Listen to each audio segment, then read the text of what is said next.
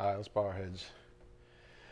Dear Heavenly Father, thank you so much for this privilege of gathering together as family. Thank you for truth that sets us free, Father. Thank you for continued peace and contentment, regardless of the white noise around us, regardless of the lies that are designed to entrap us, ensnare us, and enslave us all over again, Father. Thank you for giving us the word that sets us free against those things. Thank you for a ministry like this that's faithful to your word, that really is a beacon on a hill, Father. Thank you for your divine providence in keeping this ministry afloat with spiritual gifts and finances and what have you, Father. What a blessing it is to partake in it. Father, thank you most of all for your Son's work on the cross to make a morning like this a reality, something for us to behold, never become familiar with, Father, but rejoice in. We just ask for your blessings on this morning's message. May it be edifying for our souls. We ask this in Jesus Christ's precious name. By the power of the Spirit, we do pray. Amen.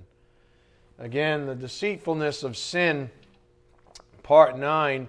Absolutely love this series. It's such an eye-opening series for all of us. Let's start and let's go back to where we seem to. Anytime there's a major position that Spirit wants to take on something, you notice, he always takes us back to the garden. Every single time there's something major on the table, we always go back to the garden. After the fall in the garden, the following conversation occurred. Go to Genesis 3, verse 9. Genesis 3:9. After the fall, so we're not going to cover that, but this conversation occurred between the holy God of the universe and the first man. Genesis 3, verse 9. We can learn so very much from Genesis 3. Genesis 3:9. Then the Lord God called to the man and said to him, "Where are you?" You already know that God knows where he's at, so you know that question is there for the sake of the man, not God. It's sort of like one of those things, if I was to say, "Hey, where's your head? Where are you right now?" I know where you're at. You're sitting in front of me. The point is, do you know where you're at? Do you know where your head is at right now? What's going on, Adam? Where are you? So we have to think that way. We have to think from his perspective and how he treats us and how he has treated us from day one. Verse 9, Then the Lord God called to the man and said to him, "Where are you?" He said, "I heard the sound of you in the garden, and I was afraid because I was naked, so I hid myself." Whew. I challenge each of you this afternoon to ponder this short exchange. Honestly, go home, think about it, talk to your loved ones about it.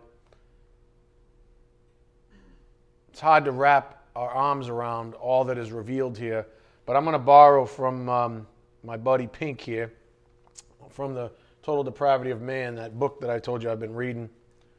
The Total Depravity of Man regarding Genesis 3:10. If the words of Adam in Genesis 3:10 are carefully pondered, a solemn and fatal omission from them will be observed. He said nothing about his sin, but mentioned only the painful effects which it had produced. As another has said, this was the language of impenitent misery. Again, the words of Adam in that moment, "Where are you?" Nothing about sin. If this verse, this single exchange, is carefully pondered, a solemn and fatal omission from them will be observed. He said nothing about his sin, but mentioned only the painful effects which it had produced. As another has said, this was the language of impenitent misery. So the question out of the gate this morning is, do you see the very nature of sin already present in the soul of our forefather, Adam? You should. Sin befell him, and he didn't want to talk about it. Do you see? Already sin, the nature of a sin, had become elusive. Do you understand how it happened? That's the nature of sin. It befalls us and then it slips out of the limelight. It's insidious. It would rather be cancerous. Just get us to keep doing things, but stay out of the limelight. Doesn't want to get blamed, because if we turn the spotlights on sin, we might do something about it. We might identify it. We might have a place to start with.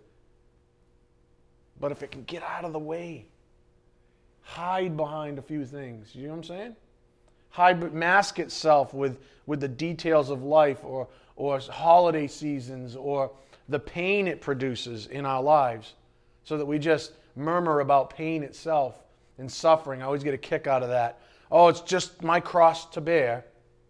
No, I think the problem is that your sin that has befallen you has been tucked away. And all you want to do is look at the pain. You don't want to look at the root cause. That's the deceitfulness of sin. See, it hides itself. Can you see cancer? Not unless it's on the outside, but if you have cancer on the inside, can you see it? No. You just see the effects of it. It's the same thing. It hides itself. You don't know what to do. You have to go looking for it. You have to be like a surgeon, like we're going to do this morning. And this is the scalpel, you see? And the surgeon really is the Holy Spirit in your life. He's the one with the power and the knowledge to be able to get that deep inside of you and say, there it is. See where it's been hiding? All that pain you've been complaining about and misappropriating, this is my cross that I bear. All that garbage you can get rid of now, because now you know the root cause. All that from one little 2-verse exchange? You bet. That's the glory of Genesis. It's incredible. It's unbelievable. Every answer we need, every point of suffering in our life can be traced back to the fall. You don't need a PhD in theology or a DD or whatever the heck they give out, which is most of the time ridiculous. You don't need any of that stuff. You just need, can you read Genesis? Can you read Genesis? Of course you can.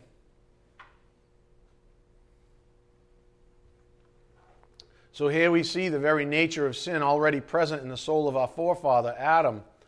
The sin had already taken hold of him and got him redirecting his attention away from the real issue and towards his own, let's call them his human sensibilities, that his human sensibilities had been offended.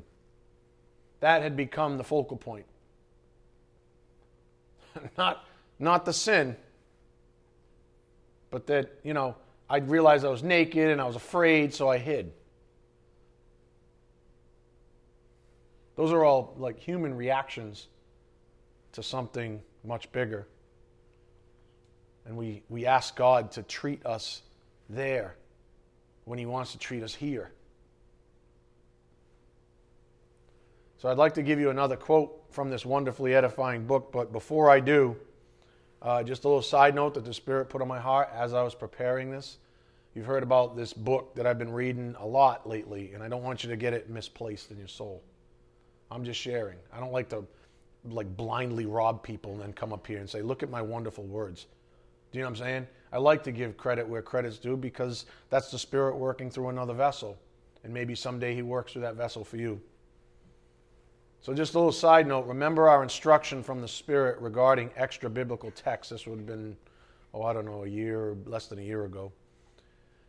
If you're not already filled with a steady diet of plain and simple Bible reading, receiving all the messages, even when you're not here, reading all the blogs, etc., from this ministry, then do not please do not venture into a book like this one. This particular book is for folks that are currently thirsting for even more than they already receive, which from my perspective is a very small portion of you. A small portion of you. In other words, there's no shame if you cannot read this book. So don't feel like I'm saying everybody needs to read this book. I'm not. My heart says not many of you should, because you might not be taking in what you should already from the pulpit, from the ministry. Those are your primary things, reading your Bible on a regular basis. So I don't want you to think I'm suggesting that. Nonetheless, given the message title or the series title, the Deceitfulness of Sin that we're on, I'd like to give you this second quote up here on the board. The chief objective of the fallen sons of men is to quiet their guilty conscience and to stand well with their neighbors. Hence, so many of the unregenerate assume the garb of religion. Garb is, the clothing, if you would. Again, the chief objective of the fallen sons of men, and this is the nature of sin, if you would, manifest. The chief objective of the fallen sons of men is to quiet their guilty consciences and to stand well with their neighbors. Hence, so many of the unregenerate assume the garb of religion. You see how I look on the outside? Leave me alone. See, it's all good. Jesus said that's whitewashed tombs, but whatever. It's all good. I need to quiet my conscience. My conscience, some of you right now, I don't know. Maybe your conscience is burning and killing you right now because you're living in a sin.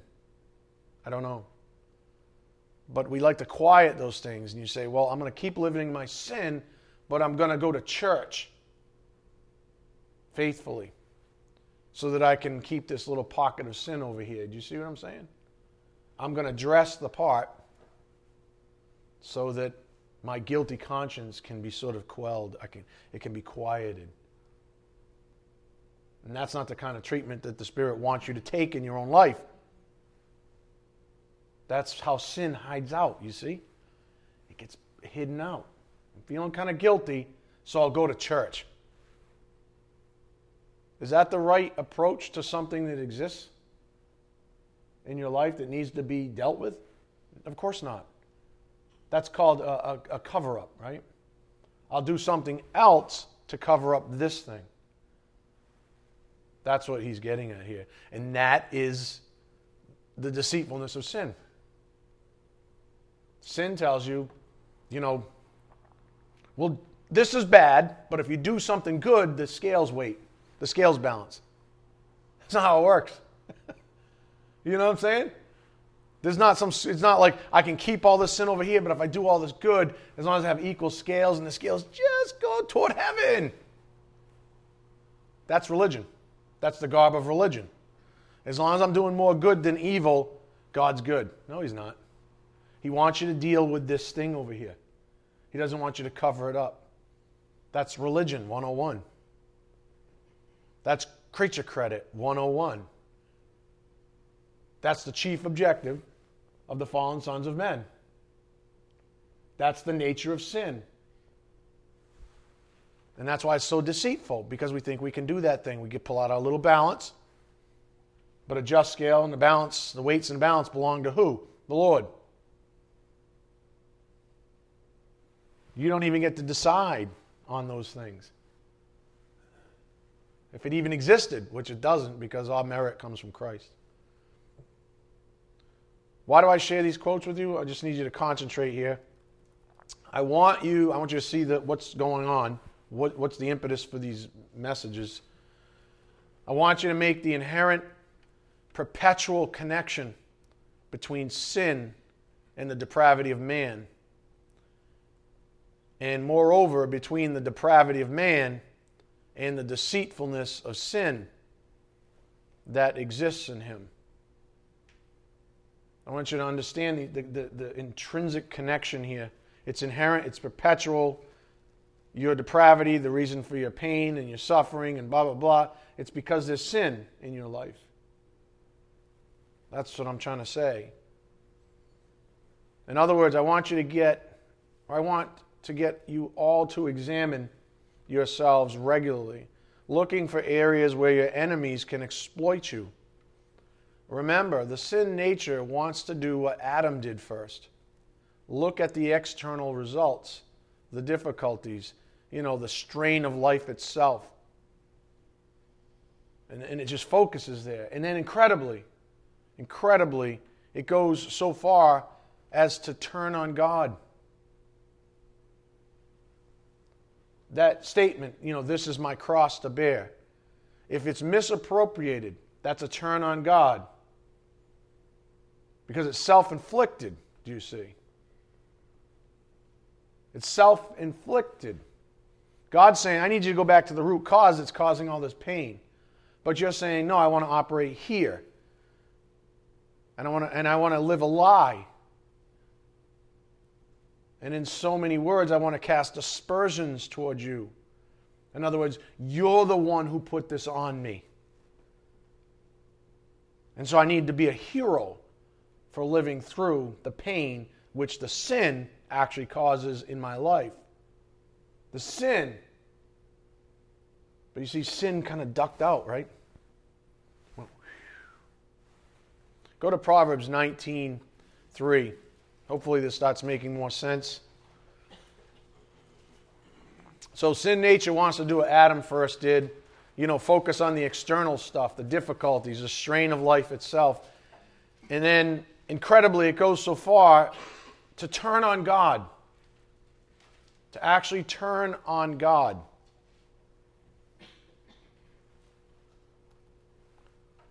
Proverbs 19:3, the foolishness of man ruins his way.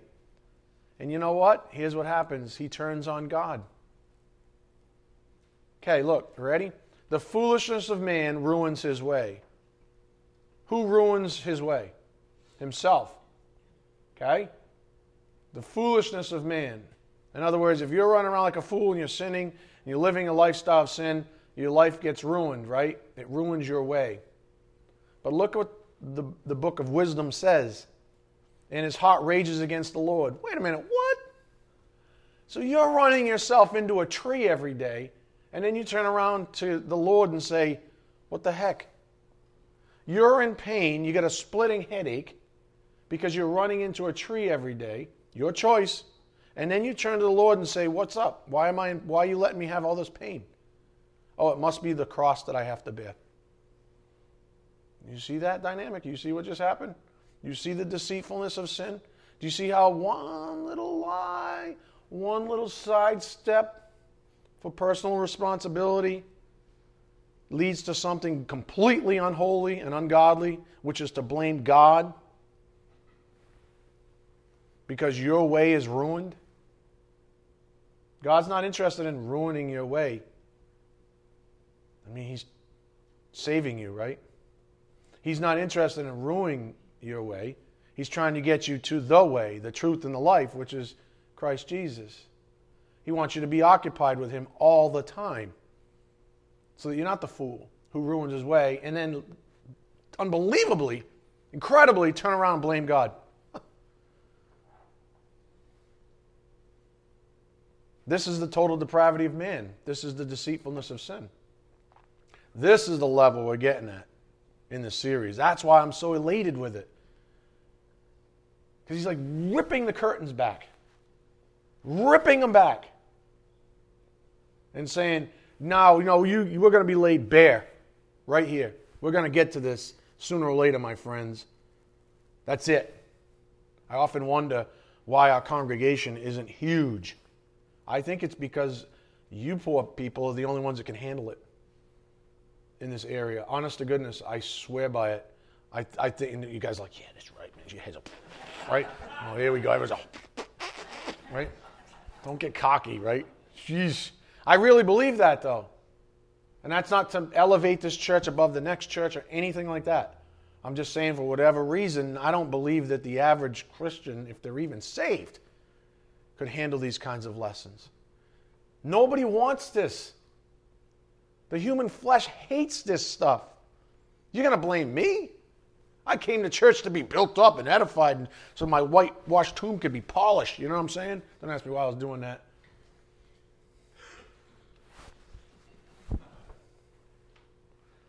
Look at verse 3 again. The foolishness of man ruins his way. All right, who's responsible? The guy. Okay, then his heart rages against the Lord. What? Yeah, that's how it goes. And some of you are like, oh my God, the nerve. That's you. Lord, why haven't you answered my prayer? My boss is such a jackass. Well, maybe you shouldn't be at that job. That's the first question. Maybe you took it for the money. Maybe you took it for the prestige. Maybe you took it for all the above. Who knows? I don't know. That's between you and the Lord. Maybe you shouldn't be there. That's his way of saying, I told you if you went there and did that thing, you were going to suffer.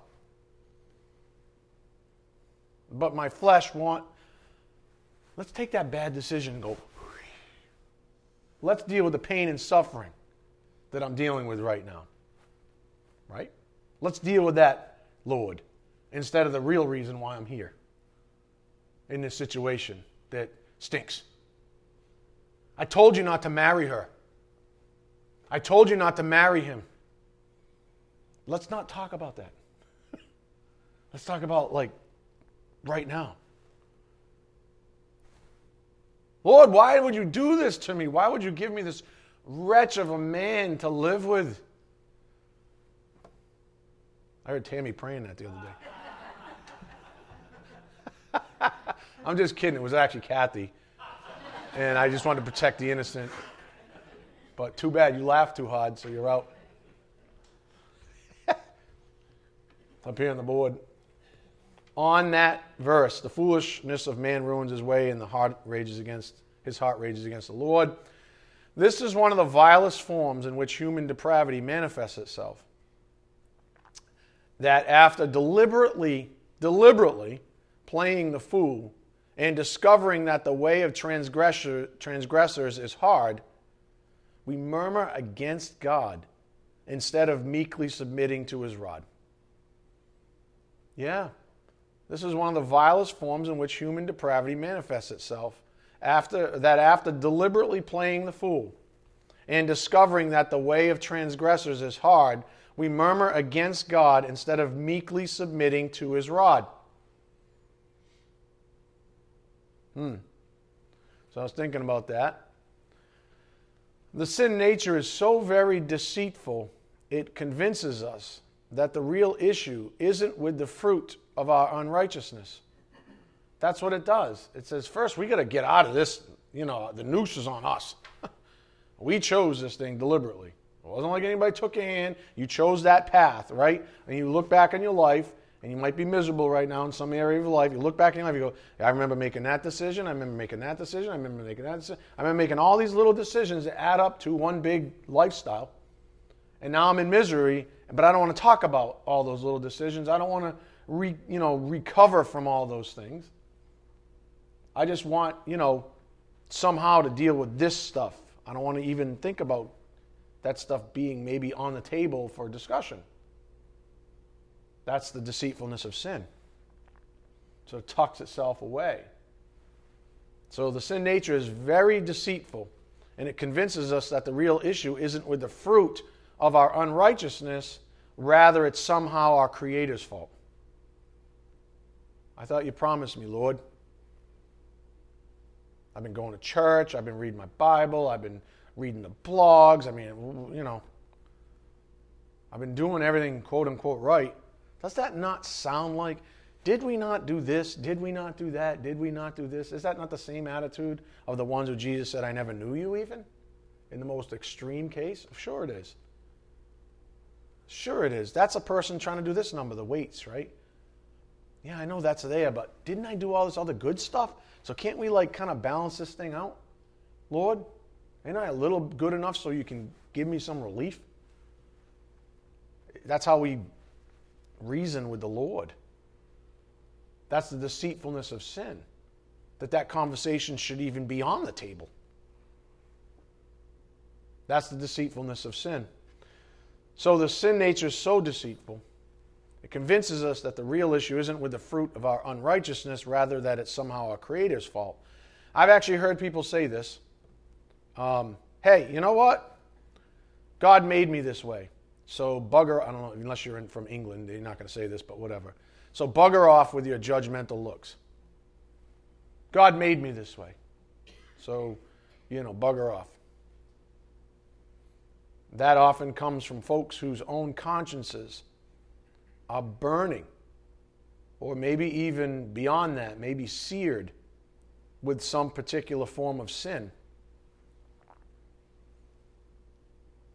Ask the practicing adulterer why he continues in his sin.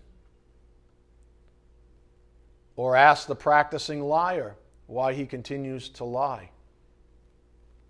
Or ask the practicing thief why he continues to steal. Ask anyone doing something habitually that is ungodly why they continue to do it. You're likely to get a range of, human justification as a function of the deceitfulness of sin, of course. That's what human justification is. It's a function of the deceitfulness of sin. As if you even have the right to try to justify something ungodly to God. So you're likely to get a range of human justification, maybe even satanic type of arguments where they use Holy Scripture to justify unholy practices. And I'm thinking about Matthew 4, where Satan used Holy Scripture to tempt Satan. Out of context, twisted it. For example, one of the greatest aspersions of all is akin to the point on the board. Again, the point on the board is one of the vilest forms in which human depravity manifests itself, that after deliberately playing the fool and discovering that the way of transgressors is hard, we murmur against God instead of meekly submitting to his rod. I've heard many people twist the following verse in order to blame God for their sin. They say this verse, and it drives me berserk. But by the grace of God, I am what I am. In other words, hey, this is how God made me. And they use that out of context to say, this is why I am living a sinful lifestyle. Because God made me this way. For this scripture to be twisted like that, it is implied that God is responsible for your sin. That's what you're suggesting. Let's not focus on the sin itself or the fact that I have a personal connection to it. Let's blame God. Isn't that what Adam did to Eve?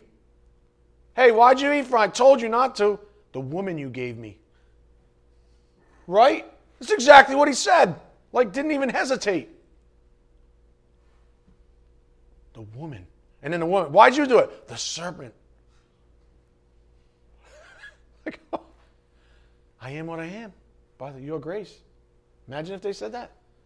How gross is that? That's what we do when we take that tact. We say, I'm not really responsible for this. I mean, God made me this way.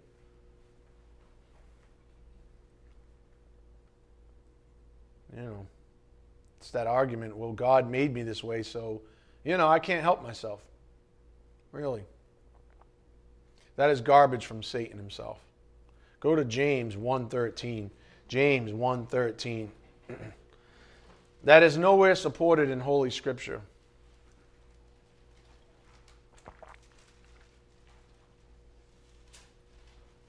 James 1:13. You're continuing in that sin because you want to, because you're deliberately doing it. You want to use Holy Scripture to blame God. I am what I am by the grace of God. He knew I was going to be like this. No, you cannot do that. You cannot use Holy Scripture to blame God for your sin and your decisions. That's the deceitfulness of sin, you see. Put me over here, and let's deal with this other stuff. And let's blame God in the process. Because then we don't have to go back to personal responsibility like ever.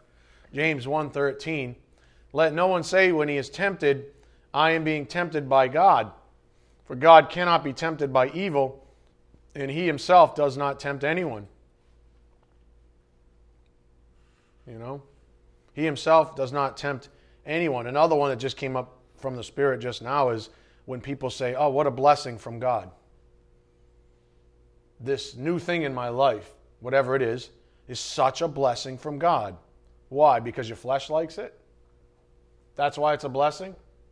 And then that's why no one ever talks to me anymore.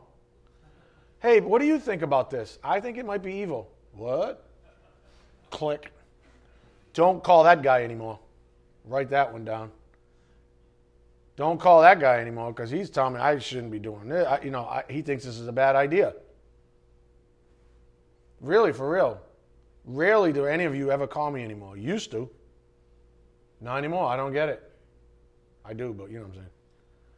Because you really don't want an objective assessment.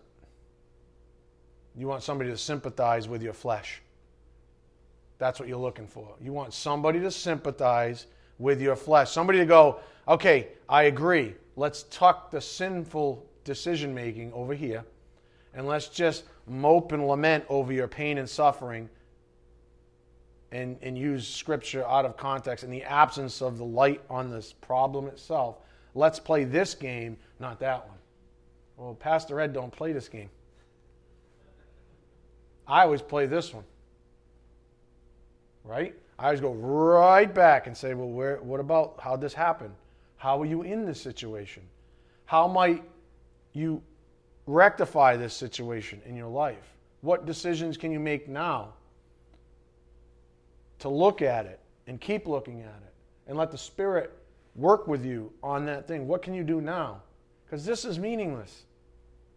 This is a function of something deeper. See, religion always focuses on this stuff. Truth focuses on this. That's the difference. That's why we had a message like Sunday. A person who takes the unholy tact of blaming God for his or her problems has a serious case of deceit in them. And since God is not the author of deceit, it must be sin that is responsible. Sin deceives us into lies as believing that God makes special provisions for us in our sins. That God makes special provisions for us. In other words, God has somehow short-term memory loss or long-term memory loss. Like, well, I've been living in this sin for 5 years now. It's old, so God must just be cool with it, so he's just going to forget about it. You know what I'm getting at?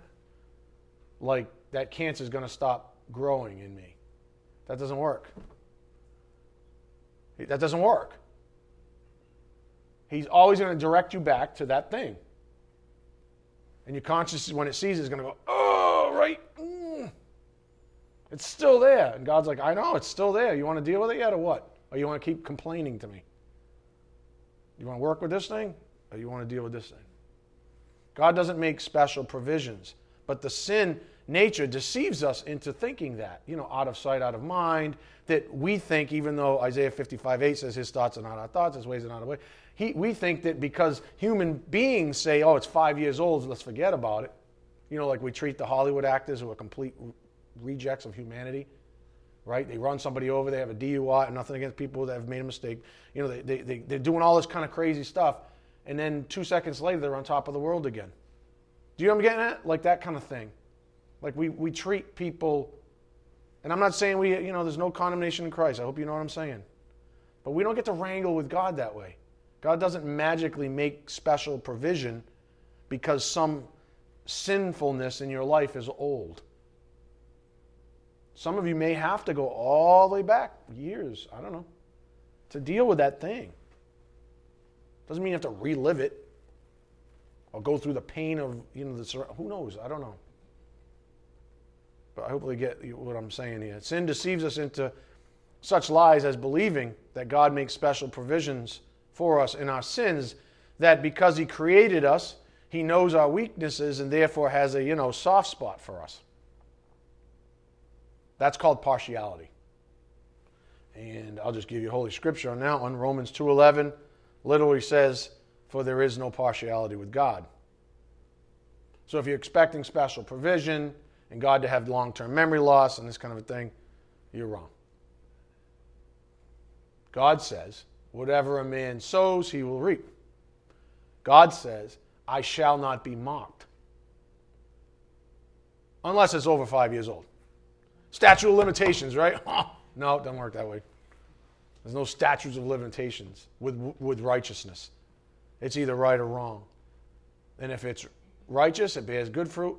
And if it's unrighteous, it bears bad fruit. As we've learned in the past, partiality leads to subjectivity. Now here comes the whole complexity, the chain of complexity with sin itself. Sin loves it because now it's got control over you. Partiality leads to subjectivity. And once subjectivity is on the table, all hell breaks loose. Subjectivity is the base cause for emotionalism. And once emotionalism leads knowledge, man is free to speculate any way he so desires regarding the things of God. However, as we've learned recently up here on the board, on the topic of integrity, objectivity exists in the absence of partiality. There cannot be, for you to be completely objective the way God is, there can't be partiality as well. It has to be impartial. So objectivity exists in the absence of partiality. We cannot make special rules for those we love, including and starting with ourselves. I mean, who do we love more than ourselves on a regular basis? You know what I'm saying? That's part of our problem. We love ourselves. We cannot make special rules for those we love, including and starting with ourselves. Jesus despises this. It's called hypocrisy. That's what hypocrisy is, a function of partiality, basically. Because if you have the same standard and you do one thing here and then one thing there, and it calls for the same thing, and you did it because, I love this person, I can't stand that one. Or I love myself, so I'm not going to be under the pressure of righteous judging. All that stuff is hypocrisy, and that's what we've been learning from the pulpit. And it's part of the deceitfulness of sin. Up here on the board in the expanded Luke 11:46, Jesus answered, "How terrible woe to you, experts on the law. You make strict rules that are very hard for people to obey, burden people with burdens hard to carry, but you yourselves don't even try to follow those rules or lift a finger to ease the burden." Jesus despised and despises hypocrisy. Now, there's a big white elephant in the room right about now. Let's call it the big question on the table. Up here on the board, how do even well-intentioned believers get caught up in subjectivity, partiality, and the deceitfulness of sin? How does that happen? Because let's face it, when you come to class, right, and you're filled with the Spirit and everybody's like-minded, things just seem so clear, don't they? Right? Nobody? Right? I mean, they do. You get in, you're like, oh man, it makes so much sense. I'm convicted. I get it, Lord. I'm going to try. And then there's literally you walk off the step. Before it even hits the damp ground, you're like, deviant.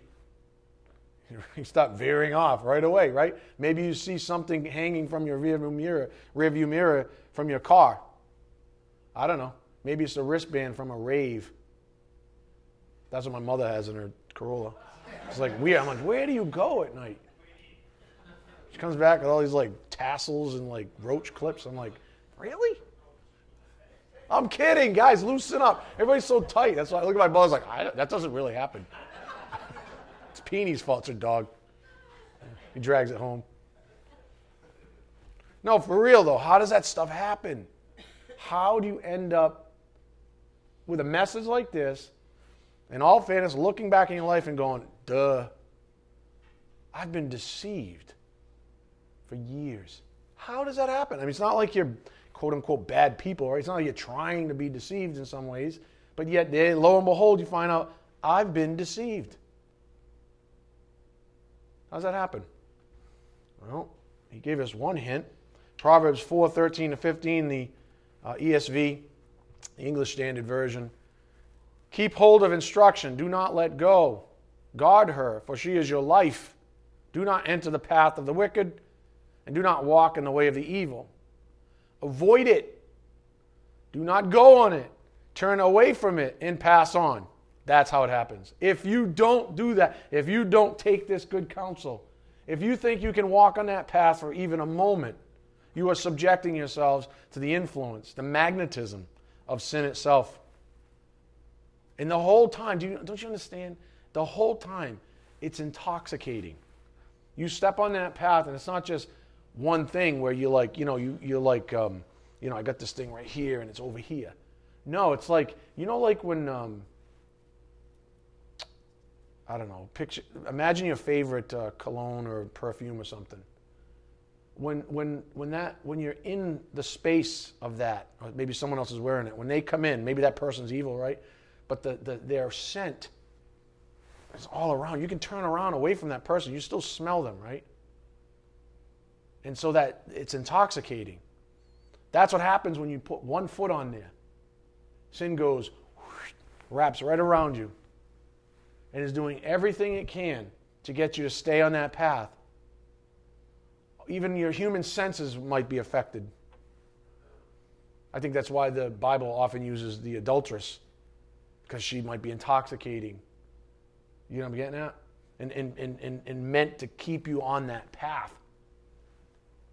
To keep your attention. You ever notice that? Do you ever notice how many hours you've spent in bed dwelling on unholy things? You know what I'm getting at? I was like, not me. Pastor, I read my Bible. I'm reading the blogs. I read them like 6 times in a row. I don't know about all these other heathens in here, but me, I'm unbelievable. I never do that. I never close my eyes without praying to the Lord Jesus. No, you're in bed like, that was so much fun. I can't wait till next time. Right? Avoid it. Don't even toy with it. Like, it's here, right? Don't even toy with the idea.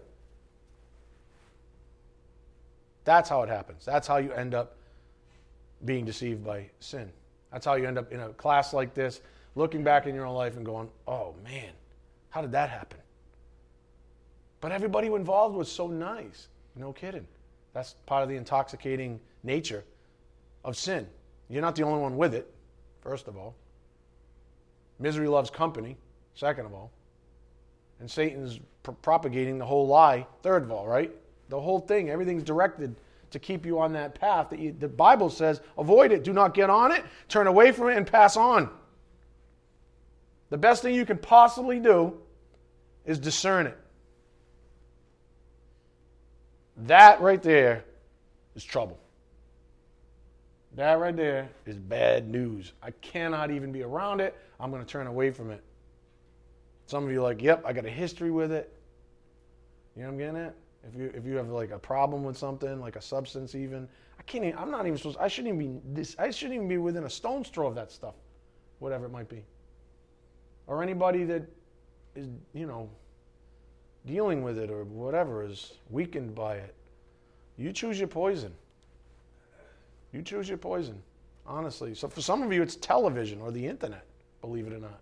I shouldn't even turn on my computer. If you know every time you turn on your computer, you're on there for at least 3 or 4 hours, you probably should get rid of it or just never turn it on. Turn it into a bookcase, a bookmark, or what do you call those things? What do you call the things that hold books there? What? Bookend. Bookend, thank you. Don said bookshelf. He obviously doesn't read. Do you know what I'm saying? If something's that evil in your life and you have a awfulness for it, then cut it out, like Jesus said. Anyways, that's the point. How does this happen? Avoid it. Do not go on it. Turn away from it and pass on. Oftentimes, though, that path is, quote, easier. When we're worn down, we are susceptible. And if we let our guards down for even a moment, sin has its opening.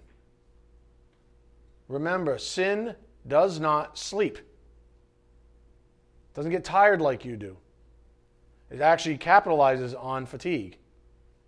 That's why you should get good sleep, honestly, some of you. You should get well rested. You should, you should exercise. You should do something. If you have a desk job, then you should get out and exercise. You should do something good for your body, for your mind, for your soul. Go out, get some fresh air, read your Bible, do both at the same time. I know some people that go to the gym and they have their earphones in, they're listening to the Bible or, a message or something like that. Do stuff like that. Make good habits.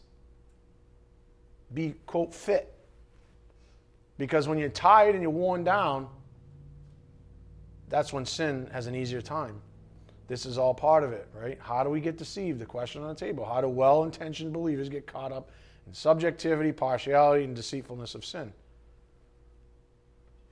Because it's sometimes easier to get on that path because we're worn or what have you.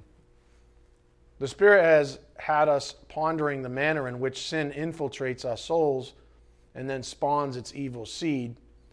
One such way was described analogously as a gateway sin. Gateway sin being analogous to a gateway drug, something that's not really sort of innocuous, you know what I mean? Doesn't really have much to it, but sort of introduces you. It introduces you to something. These are the sins that we deem, quote, less important or less damaging than the supposed, quote, big sins. They comprise all the little sins and tend to remain under the radar, going undetected. Gateway sins are the insidious ones. The truth is, as we've learned up here on the board, any breach of the law of God is a big deal. Any breach of the law of God is a big deal. Here's the perspective we ended with on Thursday up here on the board. Understanding sin. We are incapable of measuring the distance between even the smallest sin imaginable in the holy God of the universe. The chasm between the two is infinite, therefore every sin is a big deal, because infinity is a big deal, right? So anything away from the holy God is a big deal because you're infinitely away from him. So there you go. This is why it is important for us to cling to our basic definition of sins, lest we be seduced into allowing sin itself to lie to us about the offensiveness of every sin, because that's part of the deceitfulness of sin. It lies to us. It says, yeah, use that human weight and scale problem, be religious, say, well, at least I didn't kill somebody, so, whatever. Start doing that, playing that game. Because what do we do? Let's face it. What do we do? Every time we're given the free will to do something, we always leave a small percentage for ourselves. I've said this from the pulpit I've been doing this for a decade now. If I'm open 7 days a week, most of you will say, I'm going to go 6. Not most of you. Some of you will say, I'm going to go 6. If I'm open 4 times, I'm going to go 3. Right? If Uncle Sam says, I want $100,000 in taxes, I'm going to give him 95. Right? If we're awful. We're awful. Any way we can cheat God.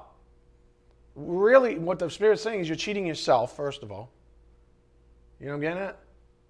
Boss isn't looking. Let's get out of here. It's 10 minutes. I know it's not 4 o'clock yet, but it's 3:50. Nobody's here. Let's get out of here.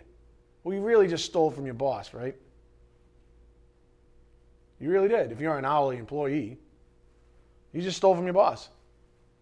People do it all the time. Why? Is that the righteous thing to do? No, it's not. But that's like a little gateway sin, isn't it? You know what I'm saying? Someone in school.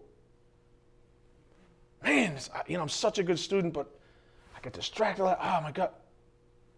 It's only one answer. I just need to get the C or else my average drops down to something. I'm just going to cheat this one time. Fast forward to the end of the semester. You're like, dude, can I have your paper? You don't get that? I was going to cheat the whole time. That's called a gateway sin. You see, it's like, whatever. And everybody's like, attaboy. Buy me a beer. Yeah.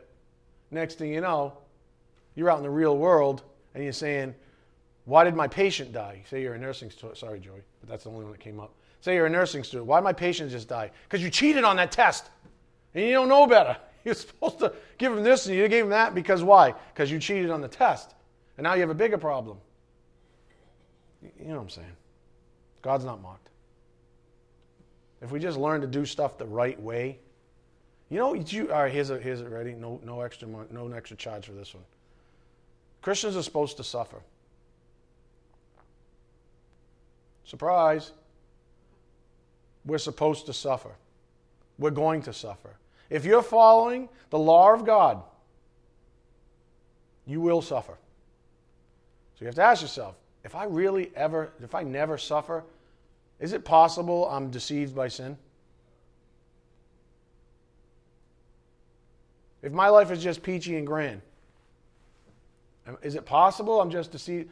Well, God says, you shall prosper. God says, He's going to prosper. God said, yeah, I know. I know what He says. But it also says that if Jesus suffered, you're going to suffer. It also says if they persecuted Him, they're going to persecute you. So if you stand up for Christ, especially in this world, if you're doing things the way you're supposed to be doing, you're not going to be a celebrity. You're not going to be the next big YouTuber. You know what I'm saying? He's probably not going to make millions unless he's got a special thing for you. In other words, you're not going to be ratcheted into the ways of the world. Contrary to what a lot of giant churches and mega churches will tell you. It's all about the prosperity. It's all about making it because, Jesus loves you. Yeah, that's true. Didn't he do enough on the cross? Should you ever even think about asking Him for any more? Shouldn't that be your attitude? That's called grace, by the way. That's true grace orientation. Not that garbage that's taught nowadays where it's all, what they call it, the grace gospel or something like that. Everything's like completely free and there's nothing. There's no human responsibility, nothing. It's just God loves us so much, He's going to spoil us and entitle us like America does. And when we don't get what we want, we're not going to deal with all the sin in our lives. We're going to say, why I thought you loved me. We're going to turn on God, like I said in the beginning. Like we saw that passage in the beginning. We rage against the Lord. But we're the fools, practicing religion, washing the whitewashed tomb, celebrating with the world like so many so-called Christians did this past Christmas, propagating a lie about it. We're fools.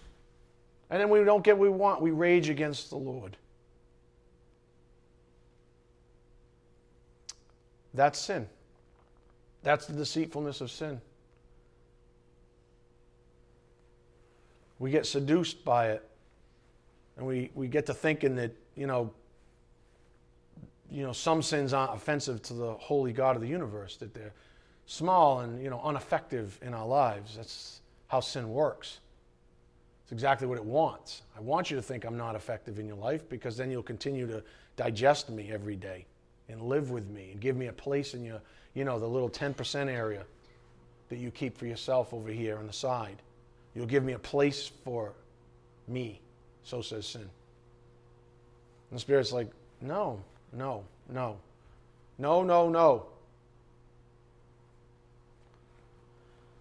Here's our working definition, a very simple one. The simple definition for sin. Sin is any lack of conformity to God's will, whether expressed actively or passively.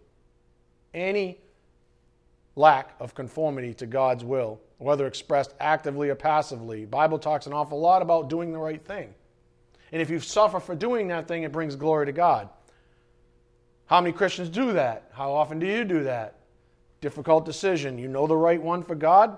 You know the one that's easier, quote unquote. You have an opportunity to go through the suffering and bring glory to God, or you have an opportunity to take the easy route where the world leaves you alone and maybe even promotes you. Which one do you take? Some of you are midstream, years into that decision process right now. Some of you made decisions on the easy side, on the easy side, on the easy side. And the Spirit's saying, I got to take you all the way back to the fork in the road. All the way back here. You may lose possessions, relationships. You may lose an awful lot. Dignity, quote unquote, by world standards, reputation. You may lose an awful lot when I take you all the way back to that fork in the road so that I can take you on the righteous path. But it's not like I didn't warn you. I told you if you went down that road, I won't be mocked. You're going to reap what you sow. I told you, right? And you have nobody to blame. Then why are you raging against me? I got to take you all that. Some of you are midstream and all that. You're like, oh man, what does this mean? You know what it means. Don't blame Pastor Ed. I'm not asking you to do anything. I'm teaching the Word of God here. God the Holy Spirit is speaking to your soul. You want to ignore Him? Keep going down the path. See what happens. But that's why you don't call me anymore, because I'm going to tell you what I'm telling you right now. See? You know what I mean? You're like, hey, what happened? Well, let's talk about this. This is where you went wrong. Are you still there? Get a text like an hour later. Oh, man, I was going through like a tunnel. Sorry, broke up. I'm good now. I'm good. Sorry to bother you. Sin is any lack of conformity to God's will, whether expressed actively or passively. In theology, we often point to the effects of sin, namely the depravity of man. It describes the pervasive corruption and pollution of sin passed down from Adam. Its effects are devastating to man. We looked at all this. I'm going quickly. Depravity born of sin affects every aspect of man, renders every man unable to please God, is universal, affecting every man ever born, except Jesus, of course. Previously, we compared sin to a disease, even up here on the board. Sin deceives us into thinking that we have a simple cough when we have lung cancer. That sin itself is merely a once-in-a-while result when it is ever present. If we buy this lie, we surrender to sin's mastership. That's what teshuka is. It wants to master you. It wants to be Lord over you. How's something going to be Lord over you if they're only, quote, over you 10% of the time? You know what I'm saying? Either the president's our president or he's not. I always get a kick out of that. You want to live in this country, you want to be in a democracy, guess what? We elected that guy. Like it or lump it, you're always under his leadership. You know what I'm saying? People flipped out when Trump got elected. It was craziness. I'm not paying attention to him. I'm not a citizen. Oh, yeah, you are. You are and you will be. Or move out. You can move out. Do you know what I'm saying? That's not authority orientation. That's picking and choosing when you want to obey authority. That is the last thing from authority orientation. That's evil disguising as authority orientation. Some of you wives do that. Oh, I'm authority oriented. Are you really? Are you really? Do you submit to him, or you only submit to him when you agree with him? Do you manipulate him on the side? Do you know what I'm saying? Do you try to manipulate him with your little wiles? Because women, I'm not talking that Tammy does all this stuff. You guys are like, well, he only has, you know. I'm talking about all the things I know about married people who've shared and what the Bible says. Do you do that? Because that's true authority orientation. Otherwise, it's just like teshuka was used for you women actively. That's what you want to put him on his back. Just like sin puts us on our back. You want to dominate him. You want to lord over him. But God says, no, you have to be Lord men.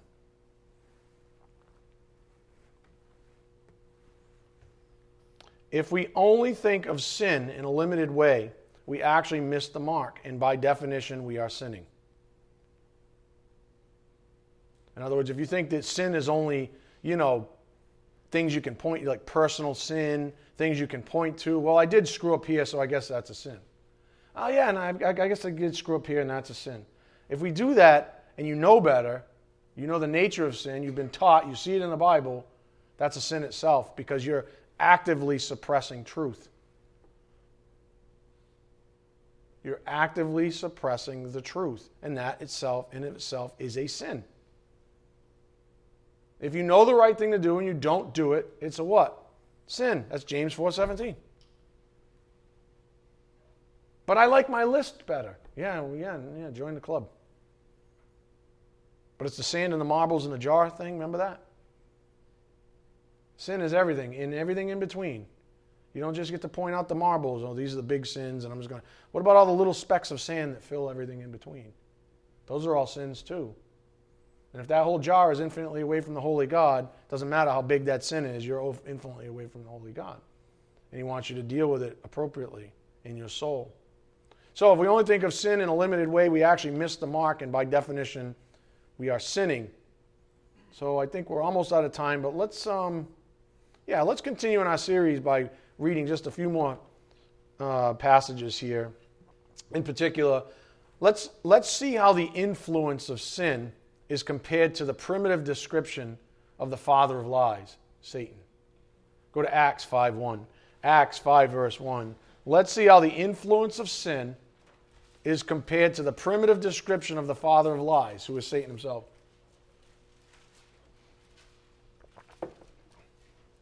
Acts 5:1. They're almost used, like interchangeably in a sense. Acts 5:1. But a man named Ananias with his wife Sapphira sold a piece of property and kept back some of the price for himself with his wife's full knowledge, and bringing a portion of it, he laid it at the apostles' feet. But Peter said, Ananias, why has Satan filled, remember filled is to be influenced, why has Satan filled your heart to lie, and to the Holy Spirit, and to keep back some of the price of the land? While it remained unsold, did it not remain your own? And after it was sold, was it not under your control? Why is it that you have conceived this deed in your heart? You have not lied to men, but to God. Why has Satan filled your heart to lie to the Holy Spirit? It was very, quote, natural for Ananias to lie, because that is what sin does. It lies. It's a natural deceiver. These people who walk around and say that, I get angry actually. People say, I believe that man is naturally good. No, he's not. He's naturally good at deceiving. He's a naturally good deceiver. If it's perceived as good for him in the grand schemes of things, then yes, he will be, quote, good by world standards. And there's a lot of people like that out there. They do a lot of, quote, good things, relative good things. But their heart isn't with God. So it's all part of the great deception, that they're doing good. Those are, if they're a pretend Christian, they're the ones who have the scale in their soul. Like, well, I walked a lady across the street. I bought someone groceries out of the blue. I called my mother and said I love her. And that offsets all this other stuff that I'm doing in sin, right? That's living in deception. God doesn't work that way. He doesn't want us to work that way. So it's very natural. Now, Ananias, I'm not going to judge him because I don't know, but it's possible if it was one of us, we'd be like, yeah, but I gave 90% of the proceeds. I know I was supposed to do 100, but I like to keep a little up. I gave 90%. I'm not that bad. Yes, you are. The objective, which was with God, was 100%. Even 1/100% would have put you infinitely away from him. And that's how most people, even Christians, live their lives. They say, but I'm giving 90% to God. And God's like, that's not good enough for me. I'm a jealous God. I want all of you. So it was very natural, because Ananias, being filled the way he was a natural deceiver. And so it bears fruit after its kind. That's what sin does. It makes sense. He gave some of it. It's not, if you're a religious person or whatever, in his defense, you'd be like, but he gave 90%. So, what does that mean? What does that mean at all? As this passage depicts, it gets awful for us when we believe it's lies. That's the part Satan doesn't tell you. That's when you read Genesis 1 through 3, right?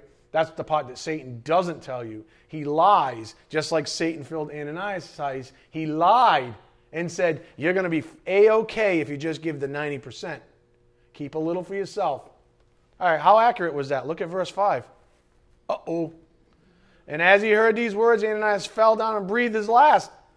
And great fear came of all who heard of it. Okay, I'm thinking Satan's little tactic. Satan's the one who filled his heart, right? Satan's the one who said, hold back a little. Lie to the Holy Spirit. You'll be fine. He's dead. Gone. That's why it's recorded, of course. Some of you are like, oh man, if I don't pay my taxes, you're going to kill me? He could. I don't think he's going to. But who am I? He could do it. What am I to say? I don't know. Maybe he's, it's like the prison sentence. Sometimes it's better, rather than to execute somebody, let's say, maybe it's better to leave them in the prison with a conscience. Maybe that's you. Maybe you're in bondage right now.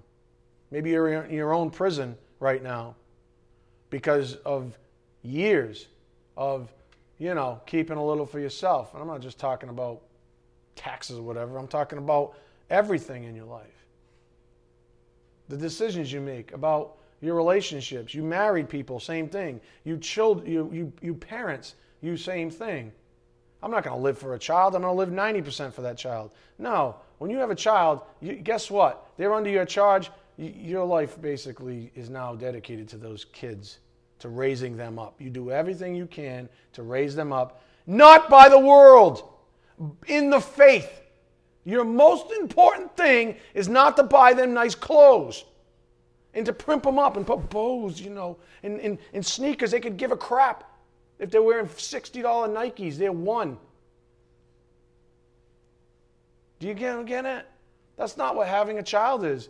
Having a child is raising a person in the faith. It's the most important charge you will ever be given as a parent. Raise them up in the faith. If you do that in a hovel, so be it. If it means you have to not work that job to raise your kid in the faith, and you live in a hovel, that is better than living on a mansion on a hill and your kid's a wild person with no faith. Yeah.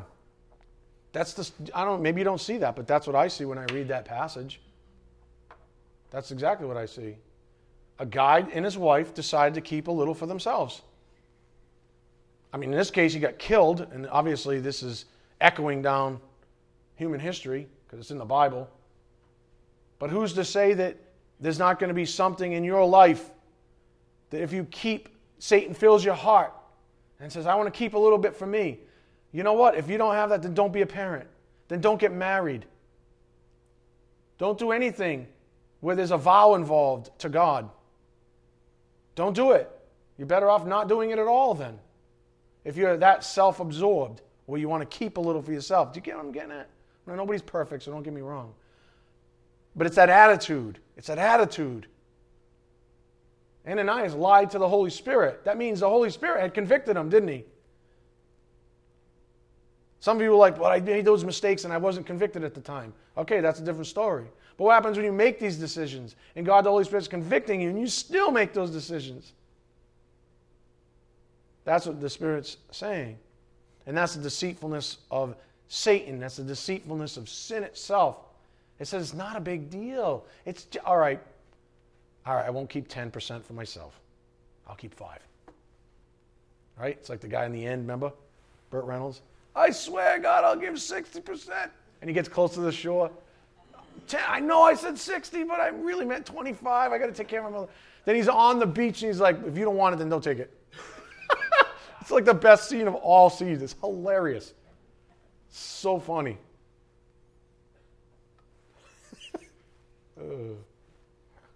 That's what we do. We believe the lies that are presented to us from our own sin nature.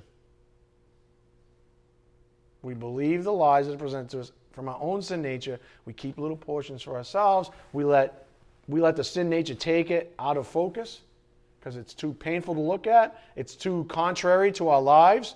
But then I couldn't buy my new motorcycle. I couldn't buy my new hairdryer. I couldn't buy my new wig. I couldn't buy my new boots, my new horsey, my horse farm, whatever the heck it is that people want to spend their time and energy on. I couldn't do all that if I actually gave 100%.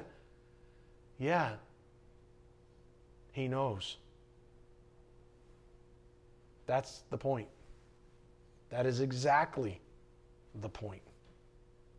Put the Lord first. Sin says, nope, I am going to get him on his back in your life. That's the struggle. Sin wants to put the truth on its back, wants to put you back in a vulnerable state so it can dominate you. Jesus Christ says, I'm master. You're my slave. I purchased you with my own blood. I want your eyes on me. I want all of you. All of you. I don't want 90%. I want all of you. Sin is sick and disgusting and a natural robber of everything good, starting with the glory of God. Amen? All right, let's bow our heads. Dear Heavenly Father, thank you so much once again for this wonderful privilege to study your word, to receive knowledge and truth that sets us free, Father. Thank you for always making things clear. And thank you for encouraging us and for your patience as we stumble about, Father. But by your grace and mercy and love, we recover. We're so very grateful for these things. We just ask for your blessings on the things we've learned as we take them out to a world that's just decaying, Father. We ask these things in Jesus Christ's precious name. By the power of the Spirit, we do pray. Amen. Thank you.